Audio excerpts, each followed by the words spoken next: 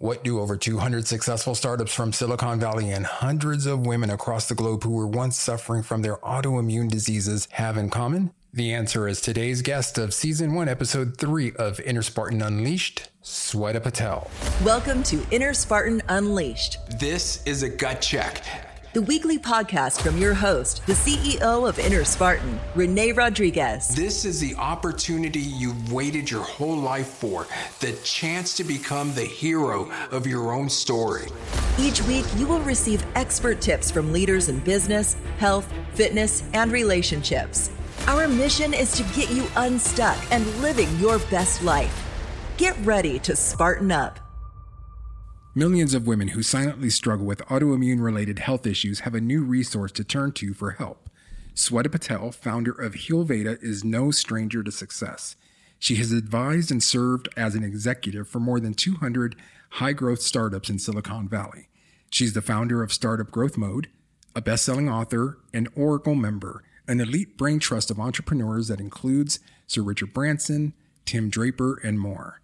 Sweta switched from tech to health after successfully dealing with 3 different autoimmune episodes. Today, she's on a mission to help women all over the world to find a natural way to defeat the crippling effects of autoimmune diseases.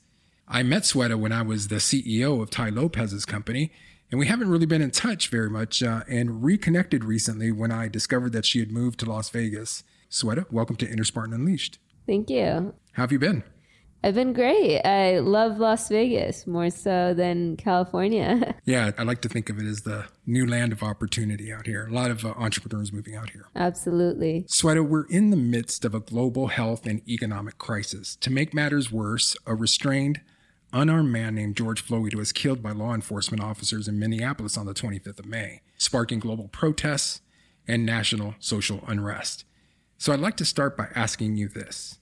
If you could have dinner tonight with anyone, living or dead, to discuss the challenges that we're facing today, who would you break bread with and what would you ask? Great question. I would ask, probably Sir Richard Branson. Yeah. Because I know he has a business mind. I know he's been able to successfully turn his passions into success, no matter which way he turned. And if anybody knew, it would be him, because he's always forthcoming. He's always looking at the future and what's ahead of us instead of what's behind us. Yeah, that's a great choice. I couldn't argue with that one. So before we dig into your background of working with startups and your company, Startup Growth Mode, I'd like to talk to you about your new program, HealVeda. For the past 5 years, you've worked with doctors to create a program that helps women with autoimmune diseases. What sparked your passion to pursue this project? It was basically a walk to self-discovery. When I turned about 22, I was in this rut of always wanting to start a new business, but I would start things and never complete them. And I realized the passion wasn't there for me to want to complete them. And then when I turned 28, I was at work in Silicon Valley one day and I was dealing with so many different symptoms and I had no idea it was my chronic illnesses.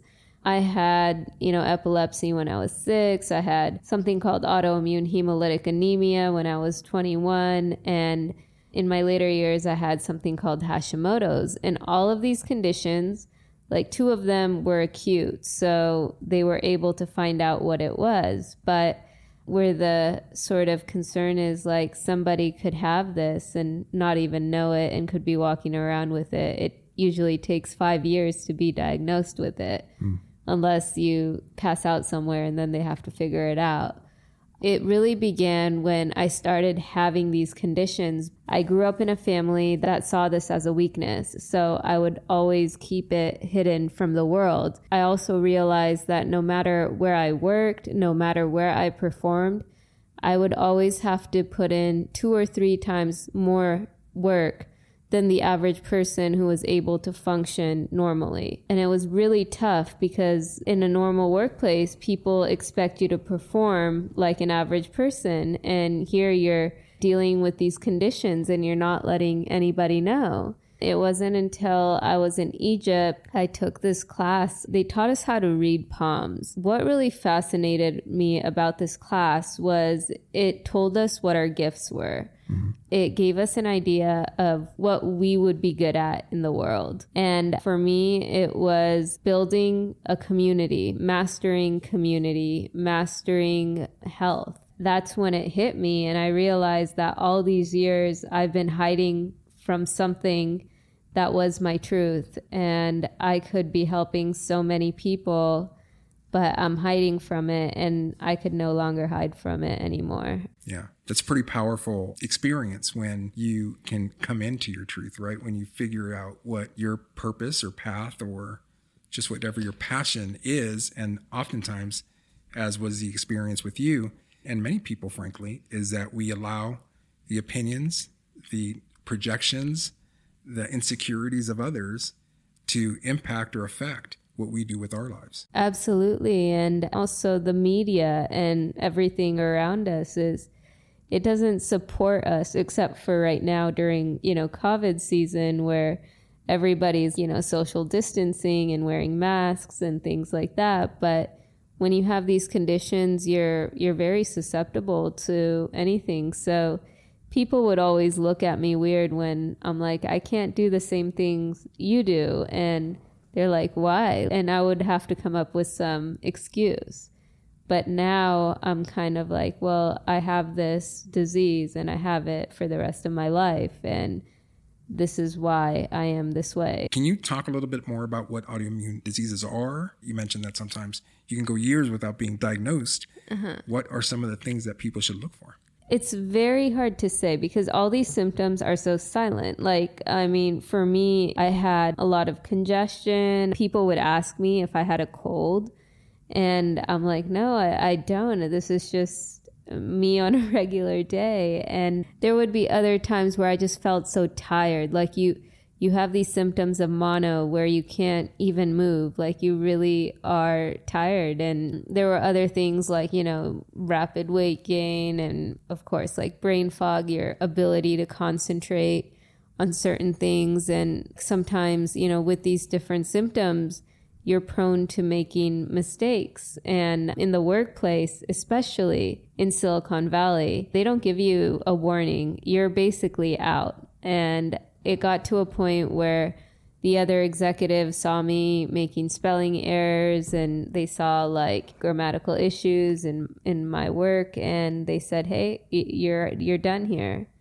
And it had nothing to do with my ability to work or my performance or anything like that. But I was too afraid to tell them that this disease causes these symptoms that makes me react this way because I didn't feel like they would understand. So it's my understanding that autoimmune diseases cannot be cured, yet the symptoms can be treated oftentimes. How does HealVita, your program, help women who are suffering from these autoimmune conditions? How does it help them out? What can they expect from your program? So after going through 3 of these conditions, starting with epilepsy, which is more of a neurological autoimmune condition, to something called autoimmune hemolytic anemia, where it was attacking my red blood cells and I had no oxygen circulating in my body, to something that was Hashimoto's, where it was attacking my thyroid. With all these conditions, I saw something similar, and that was the adrenal gland. It starts in the adrenal gland because your body is in this fight or flight mode, and that's when everything starts to go haywire and it starts to attack something in your body. Then you have to sort of calm it down. And a lot of people say it's emotional. It could be. A lot of people say it's stress, but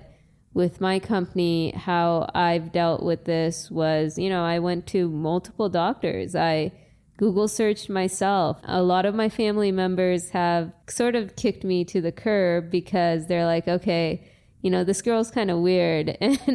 And so, I kind of was on this mission on my own. And it's hard when you're on your own. You're sick, everything's a financial burden, and you're trying to find answers. And, Google has so much information, and so does Yelp, and anybody could write a good review for anyone these days. So I said, why don't I bring anyone that's helped me out on my journey in a positive way? I'm going to bring them to my platform, and I'm going to have them work with these women in a very live way where they're able to interact with them, ask them questions. So even if these women who are from all over the world having trouble dealing with their health, they can get a second opinion, they can get someone else to look at their labs, they can ask questions about certain symptoms they're having without paying another $200 to a doctor to get in the door for like maybe 10 to 15 minutes and then leave again. Yeah, it's funny because you mentioned the adrenal gland. I suffered from exogenous Cushing's, which meant that I ingested, not of my own accord, too many steroids. And that caused my adrenal function to go into to work overdrive, right? And so I flooded my body with too much cortisol. It just created havoc on my health. In my case, it was a doctor who actually was giving me injections that she said would not harm me. And I learned from that experience to make sure that you always question what your doctors are giving you, because she had a proprietary concoction, which she told me was mostly vitamin D. It was a dermatologist who was treating me for eczema. And it turns out that the injection had fairly high doses of something called Kenalog 10, which is a very hardcore steroid. Most humans should only get a maximum of 1, maybe 2 shots every couple of years if you really need it. I was getting 2 to 4 a month for 2 years, and it just wrecked my health. And I only bring that up in so far as relating to the issues that something that we don't really think about in terms of the levels of our stress and how that cortisol can affect our overall system impacts us. So it's something that we really all should be a little bit more aware of. I'm much more aware now of hormonal issues than I ever was before because they've forced me to pay attention to them. So you're also a well-established advisor for startups, having worked with over 200 companies. Why is it important for a startup to work with someone like you when launching their new company? Well, because I've worked with over 200 startups in 5 different incubation programs, and I kind of have an idea after that whether a startup is going to fail or succeed, depending on how they plan. And everything I've learned with these 200 startups, I've incorporated in my own company, HealVeda. And I learned that, especially in Silicon Valley, many of these companies start with a product. With HealVeda, I started with my story. I didn't really have a strong connection with my family members and my friends. It's really hard to connect with people. I'm sure you can understand when you live with an illness. You know, you live a totally different lifestyle. And I was on Facebook and I just put my story out there. And I said, you know what, at least I can connect with people who also are feeling all these different things in their life. And I had over 700 women respond to my story. They shared their own story with me. I said, I really want to help these women. I want to help these women heal from these nasty diseases. And, you know, you mentioned eczema and you mentioned symptoms, and these are sort of the same symptoms that show up when you have any of these autoimmune conditions. Like you have skin tags and you have skin issues, or you may have inflammation. Inflammation shows up in so many different ways in your body or even outside of your body, and you may never connect it to a disease, and that's the scary part. Yeah. As you were talking about your story, it reminded me of Simon Sinek. I'm sure you're aware of him, and he talks about understanding or knowing your why. And he says that people don't buy what you're doing, they buy why you do it, because we all relate to stories more than we do to features and benefits, right? That's one thing with over the 200 startups I work with. None of these CEOs ever started with their story. Yeah. They started with a revenue plan. For me, that was great. I mean, they hired a lot of salespeople. They hired a lot of operational people to run the show. And at some point, it kind of just took a decline. And in my heart, I knew it was because they didn't have a story. They didn't have a mission that was driven to really help people and leave a legacy in this world. Yeah. As someone who's been a contract CEO for several organizations, and some for startups and others who need help scaling, I always tend to look first at the genesis story. That's what people are going to ultimately relate with. And whether you look at successful businesses, Apple, Google, Nike, you know, the 2 guys in the garage, you always have that genesis story. There are other things that you have as part of that, but everything needs to start with a really strong story. But going back to the startups that you've helped, and for those who may be considering a startup now, because listeners here at InnerSpartan, at least, are primarily entrepreneurs or entrepreneurs, is there a common denominator that you found for each scenario, meaning for those that succeeded and those that failed? What's the one common denominator for each of those that you saw repeating itself over and over? I would say a lot of the ones that were very product driven, got a lot of funding in the beginning. I always used to see those startups not do so well. They would be these CEOs that graduated from like a Yale or a Harvard or Ivy League school, and they would have remarkable presentation and get funded. And I felt like when a CEO gets a lot of money, and they don't know how to spend that money, and they don't know how to handle a budget or what they should delegate and what they should do themselves, it creates a problem. And that's something I saw with a lot of the startups that failed, that they were either very product driven, they were very funding driven, where they were like always on the hunt for a new round of funding versus their passion. I mean, the ones that were successful were the ones that didn't care about funding. They cared about helping people and helping people get from point A to point B in life, or wherever they are, into a better place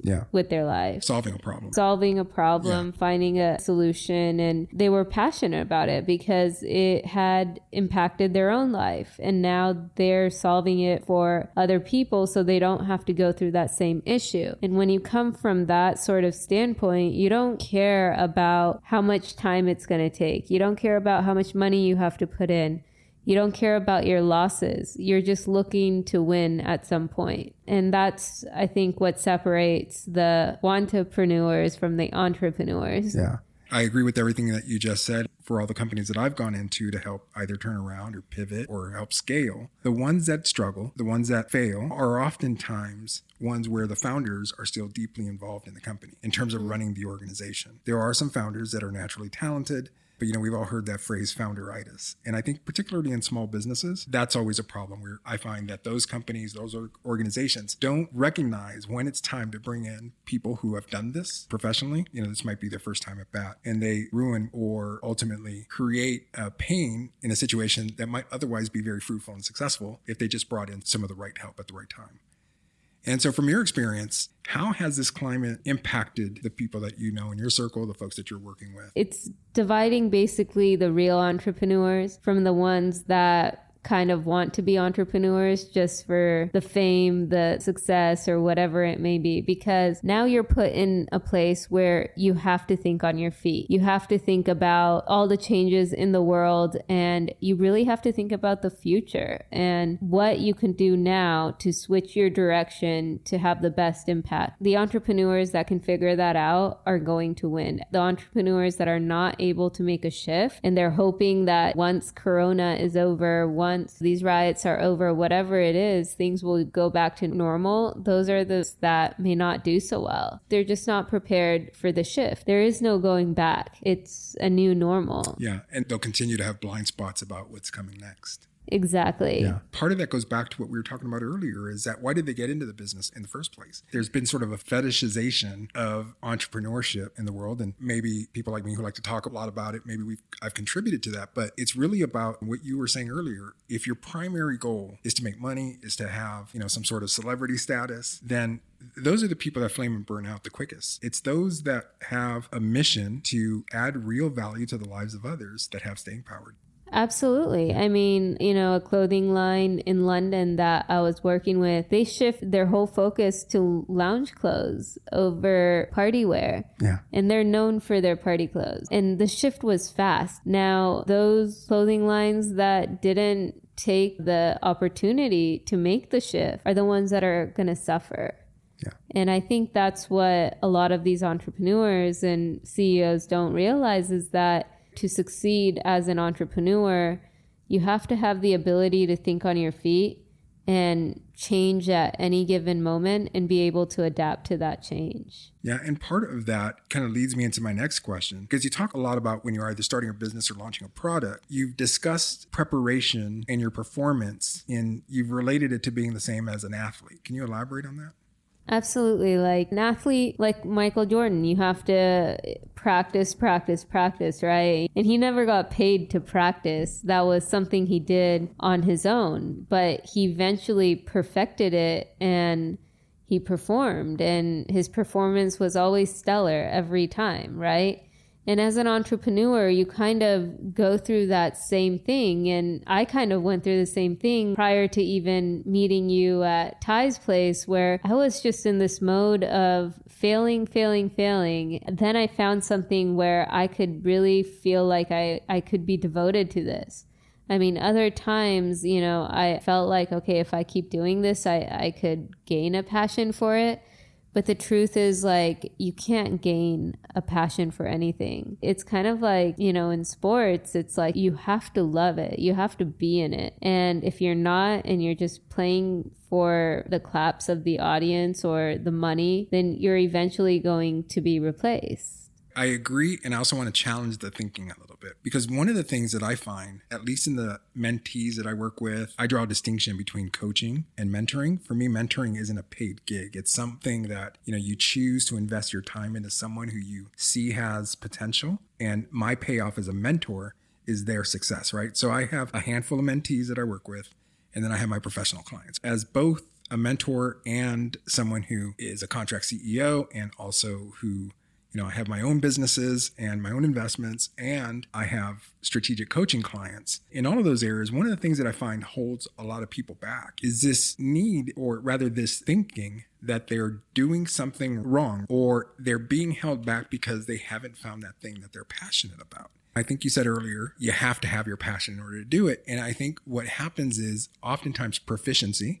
When you get good at something, you can then develop a passion for what it is that you're doing. The pursuit of passion, at least from my perspective, a little less important than the pursuit of excellence in something that you're interested in putting out there for the world. I have a passion for writing, but I'm not at a point where I could make a living solely off of writing. But the stuff that I'm doing, I've developed a passion. For example, you know, Ty and I had been friends for about 10 years, and we'd been business partners in a couple of things, an agency, for example, called Propaganda LA.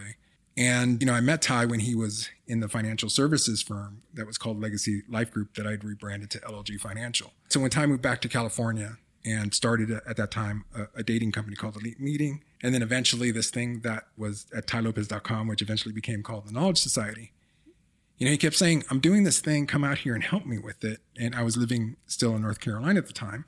And I didn't get it. I didn't understand it. So I just didn't have that much interest. Fast forward to 2014, I think it was. I was going through a divorce. I decided to move back to California, where I grew up. And so I called Ty and I said, listen, I'm on my way out there, loaded up the truck. I'm heading out there. And since I needed to reestablish my network, because at that point I'd been on the East Coast for about 20 years, I thought I'll contract with Ty for 3 months, help him get this thing that had something to do with Lamborghinis and books, which I had no idea what he was talking about. But that I'd help him get this thing off the ground, and then I'll go off and do my own thing. At that time, I thought it was going to be photography. I'd established one of the largest photography studios on the East Coast, and I thought I was going to do that. But after a few months, I really liked what he was doing. And he asked me to stay on as a CEO, and I did. And so then I developed a passion for helping others. I developed a passion for leaving the services-oriented business, branding, marketing, design, and then, you know, later photography, to putting together informational products, educational products, coaching products, content that helps elevate the lives of others. And so then it's not something that I understood or had a passion for before going into that. I discovered it. I discovered it through doing it, becoming proficient at it, and helping scale his company. I was there from pre-revenue to the Here in My Garage days, just after that, before I resigned. That proficiency and being part of that organization helped me develop this passion for helping others. It's interesting because initially you mentioned writing as a passion, but you could never see yourself making a living off of it. It's not that I don't see myself making a living, because I do. I just haven't gotten there yet. You haven't gotten there yet. Yeah. But I think, you know, through self-discovery, I found that when we were first talking, it's about solving a problem. Your passion has to solve a problem. It has to inspire people to do something. you can't say my passion is playing basketball. And it's like, yeah, you can play basketball all your life, but it's going to be hard to monetize if it doesn't really solve a problem. With, Tai Lopez, you may have not found yourself interested at first, but then as you started working, you gained that passion. You liked helping others because you saw that it was solving something. It was inspiring people to become better and create better lives. And that created the passion for you. But I think, the passion is driven by being able to solve something, by being able to inspire people, by being able to make people think differently and change their perspectives. I think passion drives all of those things. Sweta, if I were to ask 3 or 4 of your friends, what's the one adjective they'd use to describe you? What would that be? Depends on which 3 or 4 friends. Let's say 3 or 4 that you trust, to be honest. Probably they would say I'm hardworking, driven, and probably never give up. Yeah. But that's more than 3 words, 3 adjectives. Yeah, no, that's good. And you and I are more acquaintances than friends. We're just starting to develop that friendship. But when I think of Sweta Patel, I think of someone who's smart, who's articulate, and who's resilient, especially now knowing your story. Given the current climate that we're in especially, what are some of the things that you'd advise our listeners to increase and strengthen their resiliency? Because if it's not obvious that you need it now, resiliency in your finances, resiliency in your health, resiliency in your mindset, resiliency in your relationships. If you don't get it now, you're never probably going to get it. But I'm assuming that most people do get it, that it's really important that a rainy day fund is not enough. We need more abundance in every area of our life. What would you recommend to those that need to increase their resiliency? I would give them 3 different tips, maybe. They can pick which one or they can use all 3. Basically, when I first launched Heal Veda, I was working with a mentor and I thought I had this stellar product.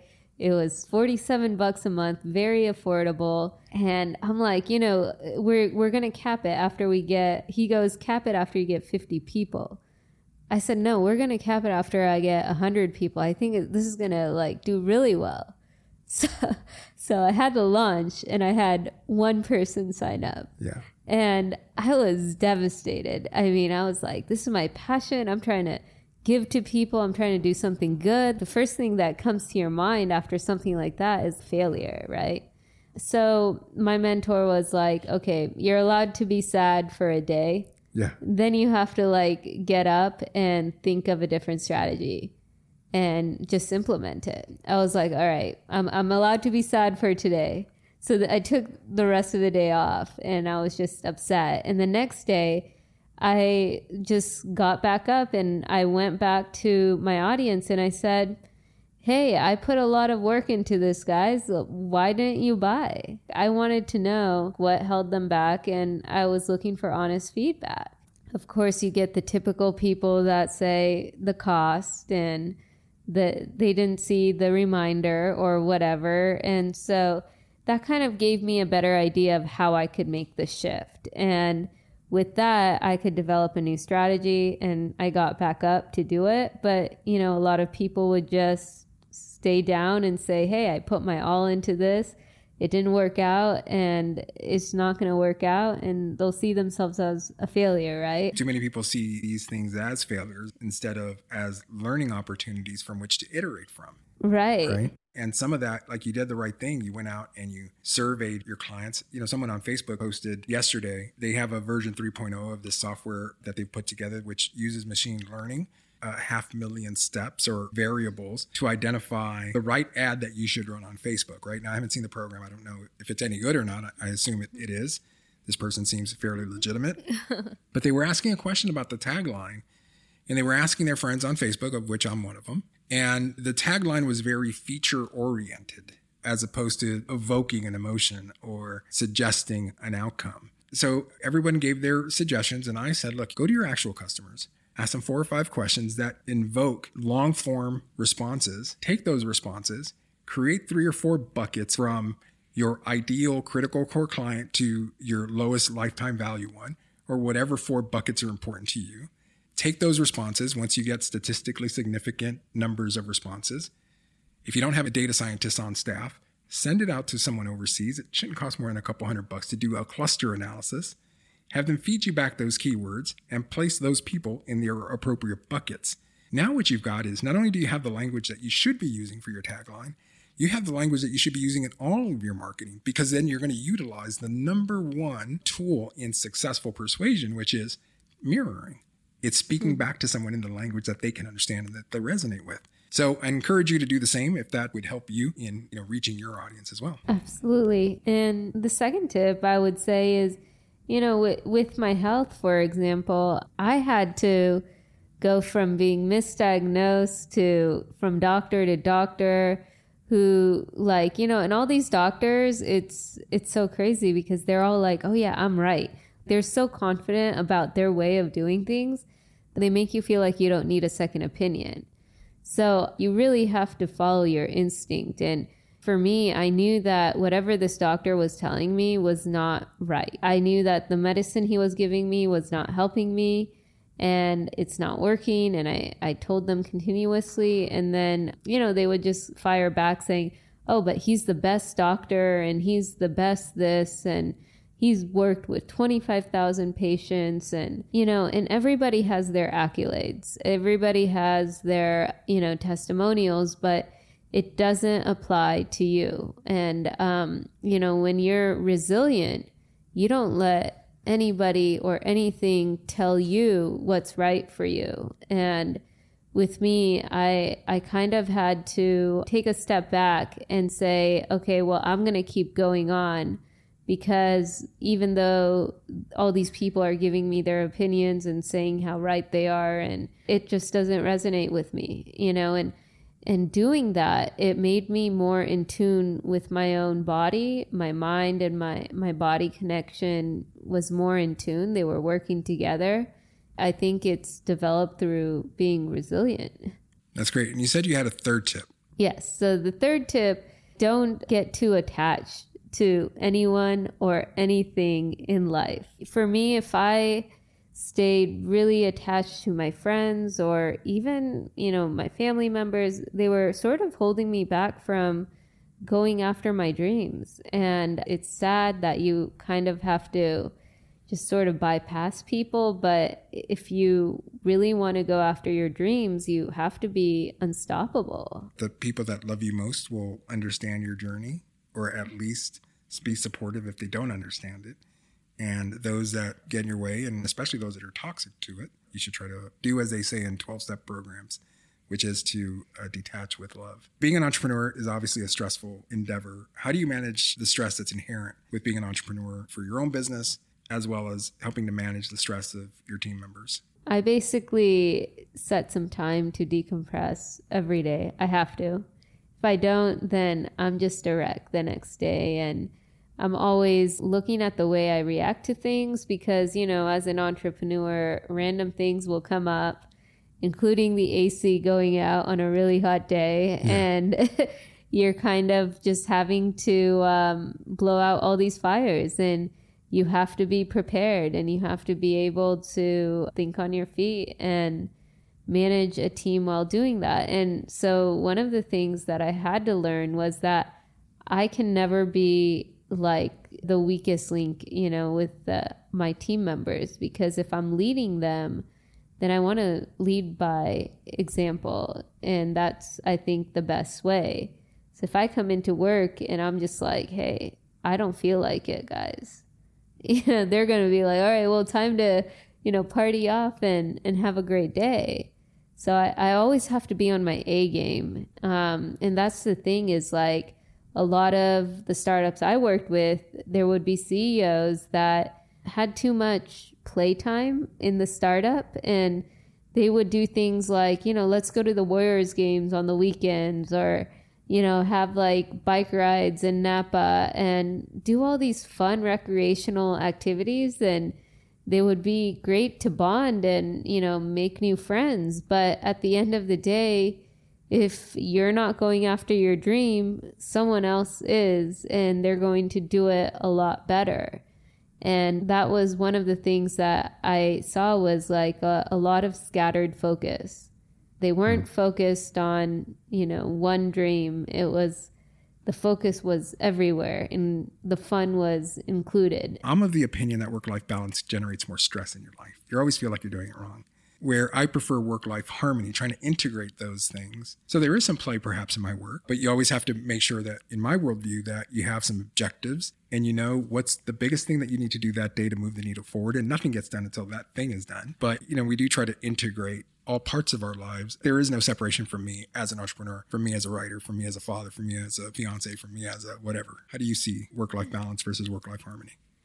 I would say with work-life balance, there's a lot of like you said, it's a lot of stress actually, because you're trying to find that balance and trying to separate all three things. And I think for me, I've integrated because given my health situation, given everything in my life, I wanted to create something for myself where I didn't have to go to the office 9 to 5 every day. I didn't have to do things at certain hours or certain times of the day. I can do them when I feel is right for me. That way I'm able to get my workout. I'm able to, do things for my health, and I'm able to work when I want to and also deliver. And for me, the delivery is, the most important of all this, because if you can't deliver a product or service to a customer, then everything is broken basically at that point. Now, do you have any systems or mental frameworks for decision-making, learning, or execution on your delivery that you like to fall back on?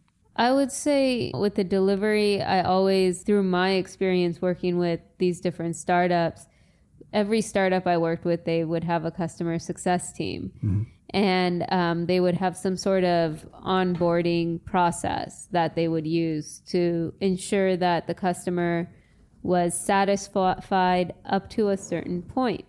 And that's one of the things that piqued my interest when it came to building my own startup, was that, they would have this customer success, customer happiness team that would make sure that they were happy in the first few months of the product. But then after that, the 6th month, we had to acquire a new customer. Yeah. And that made me wonder, it's like, why couldn't these frameworks that these CEOs were using, why wasn't there customer retention? Why was the lifetime value of the customer so small in the way that they would be happy for a certain point, but the drop-off point was not that long thereafter? And why was there focused on acquisition? So all these different things coming up with all these different startups, it made me think about how I'm going to do it differently. And now that I work with a customer success person, I not only make sure that they're retained after the 3rd month, but I also make sure that they feel like they're getting the value every month, that they tell us what is wrong and how we can deliver value the next month, and we're always looking for ways to improve, and we're always looking to change. And when you're driven by change, I think you have a better delivery than someone who isn't. Do you have a system that would give you that regular feedback loop from your clients on where they are at in terms of happiness or success cycle?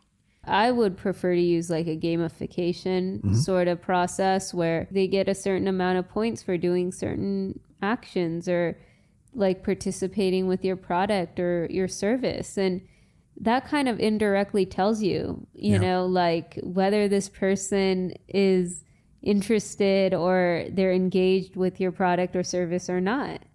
And if they're not, like, for example, when I was using this particular service, I found out there was the drop-off rate during COVID. It had nothing to do with my product, but it made me realize that I had to think about how I was going to shift my service to be more friendly to the people who have lost their jobs during COVID.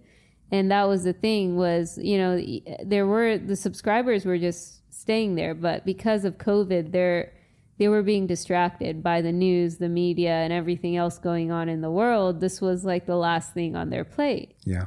So then I decided to take some of the COVID news and send them emails on how they can best prepare for next month.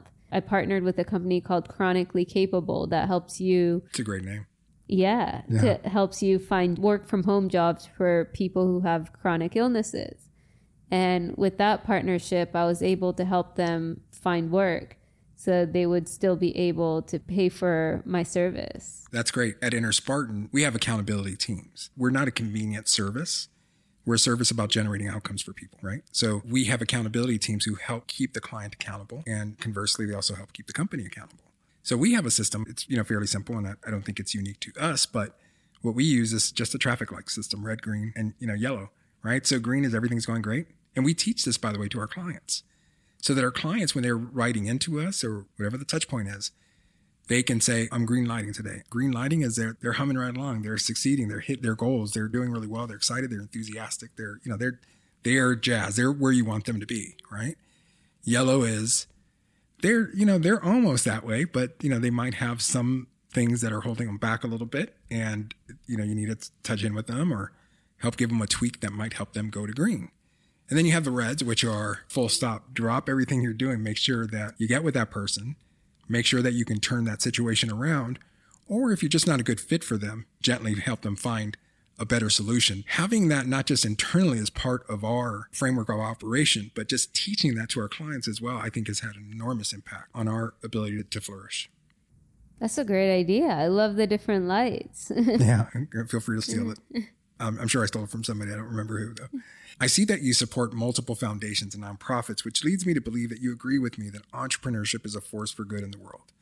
What's your best tip for making the world a better place through business efforts? My best tip: make sure that it leaves people's lives better than when they started. Because if it doesn't, then why are you doing what you're doing? And that's not to say that we're going to do it right all the time, right? We're going to have clients that are in customers that aren't always going to be happy with us. But I think that's where integrity and doing the right thing by them, like I said earlier, helping them find a better fit in a loving way is really what's important for a business. Absolutely. What is a common myth about your profession that you'd like to debunk today? A common myth. I would say a lot of people make it look easy on social media. Yeah. They make it look like it's something that you can get in a box and just, set everything up and go. But it really is not. You can learn entrepreneurship. You can, go to business school.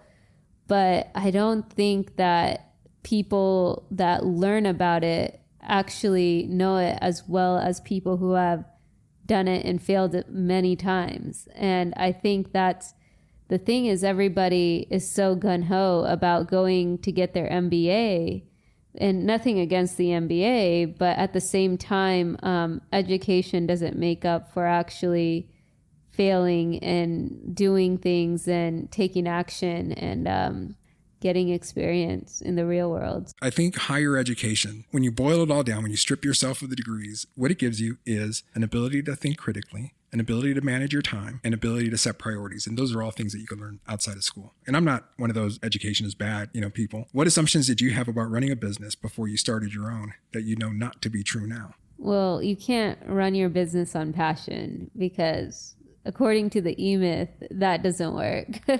Yeah. With business, it's you have to really be able to juggle things well. And I think one of the biggest learning points for me was hiring the right people without easily trusting everybody. And that was sort of my weakest link was, hey, you look like you're trustable. I'm trustable. Let's work together.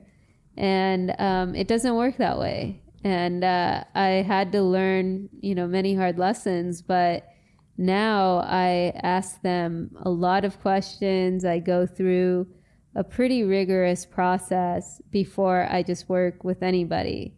I find I try to work with people that could teach me something in the first or the second interview. And if I can't get them to do that, then it's hard for me to think about what value they could bring to my company. That's right. You're spot on. I think if you're the smartest person in the room, you're in the wrong room. You got to try to surround yourself with people who are smarter than you are. At least that's been my approach. And I also have the philosophy of hiring very slowly and firing very quickly. It's cruel to keep somebody on who's not a good fit, And it's unfair to yourself to act out of a sense of fear or scarcity and bring on people too quickly who might, just cause you to slow your growth. So that's really important. Sweta, what's the most interesting thing about you that we wouldn't learn from reading your bio or checking your LinkedIn? Most interesting thing. Well, I guess I've traveled, I don't know if it's interesting, but I've traveled to over 43 countries by myself. Yeah, it's amazing. Just on a spontaneous whim. I don't think people would know that I've written 3 books on relationships. No. Can those books still be found online? Yeah, they're still on Amazon. And what are they called? One of them is called Watch Out Ladies. The other one's called Watch Out Dads. And the last one was called Watch Out Brides. And that was co-authored with somebody else. We'll put links to that and everything else we've discussed in the show notes so people can go check those out. Sweta, given that Heal Veda is such an important part of your life right now that you're very passionate about and you're working to help improve the lives of others, what's the one question I should have asked you regarding autoimmune diseases or Heal Veda that I didn't know enough to ask? Hard to say, because you asked me, how does one know when they have it? You asked me, what are the symptoms? But you never asked me, how could someone support someone who does have it? Yeah, great question. And, that's something that I want to spread awareness about, especially in today's world, because a lot of women, and especially women who have autoimmune conditions, they feel pressured. They feel pressured to go out. They feel pressured to go to the club and act like everybody else. And they can't live that lifestyle. And a lot of people don't understand them because they think that they look normal. They don't look sick. So, why can't they act like a normal person? And I think that's when, the understanding has to come in. And the best way to support someone is to understand, their lifestyle, understand their food allergies, the way that they live, and support them instead of trying to change them and mold them into something that they cannot be. They don't have the choice to be an average person because it's either they got to take care of their bodies or get another autoimmune condition. I'm breaking into this episode real quickly because there was an important question that I forgot to ask Sweta while she was here in my home studio in Las Vegas. So I called her up. Let's listen to that insert right now, and then we'll circle back to some final thoughts. Hey, Sweta, how's it going? Going great. Thanks for taking my call. The podcast is great, and I just had a follow-up question for you that I forgot to ask during the show. Your Heal Veda service is exclusively focused at women. Is there a reason for that when these types of immune issues affect both genders? Yes. So basically, I wanted to create a company that I could most emphasize and resonate with. And because I'm a woman, I know the functions of the hormones as a woman, and I can understand what women are going through. It's harder for me to grasp the same sort of understanding from a man's perspective. So I decided to make it an even more niche market than all of these gurus out there that specialize in autoimmune conditions, because most of them deal with both men and women genders. And I thought, as an entrepreneur, I wanted to really have a niche market. So I decided to try all women. Just about half of my audience is male. Do you have any resources or tips for them if they're suffering from autoimmune related issues? Yes, of course. I mean, with some of these resources, they're related to both, because when you have autoimmune conditions, no two people, no matter what gender you are, have the same symptoms. But the concept of autoimmunity is the same. And with that, I do have those resources that they can use and try to fight the different viruses and infections that are causing these conditions in their body. The website will have all sorts of alternative professionals that are here to help in any way possible. And I gathered this network just through my own journey of dealing with these conditions, and they're more than willing to help both male and female. Sweta, I think that we've barely scratched the surface when it comes to the things that you're passionate about business, entrepreneurship, life in Las Vegas. I'd love to have you back sometime if that's something that you're interested in doing. Tell us, where can our listeners connect with you online? Facebook.com/Sweta Speaks. You can connect with me on Instagram at Sweta Speaks, or email me, sweta@startupgrowthmode.com. Sweta, it's been such a pleasure having you here today and talking to you and getting to know you a little bit better. I really appreciate you being on Inner Spartan Unleashed. Thanks for being here. Thank you for having me. But don't give up. Just hold on tight. It'll be alright. I hope you enjoyed this episode, and it would mean the world to me if you would subscribe to the show, rate and comment on each episode, and share this with your family and friends. I'll see you next week on Inner Spartan Unleashed. I know you've done your part. It's not fair. You did your time. How much longer will you suffer in this life? But don't give up. Just hold on tight.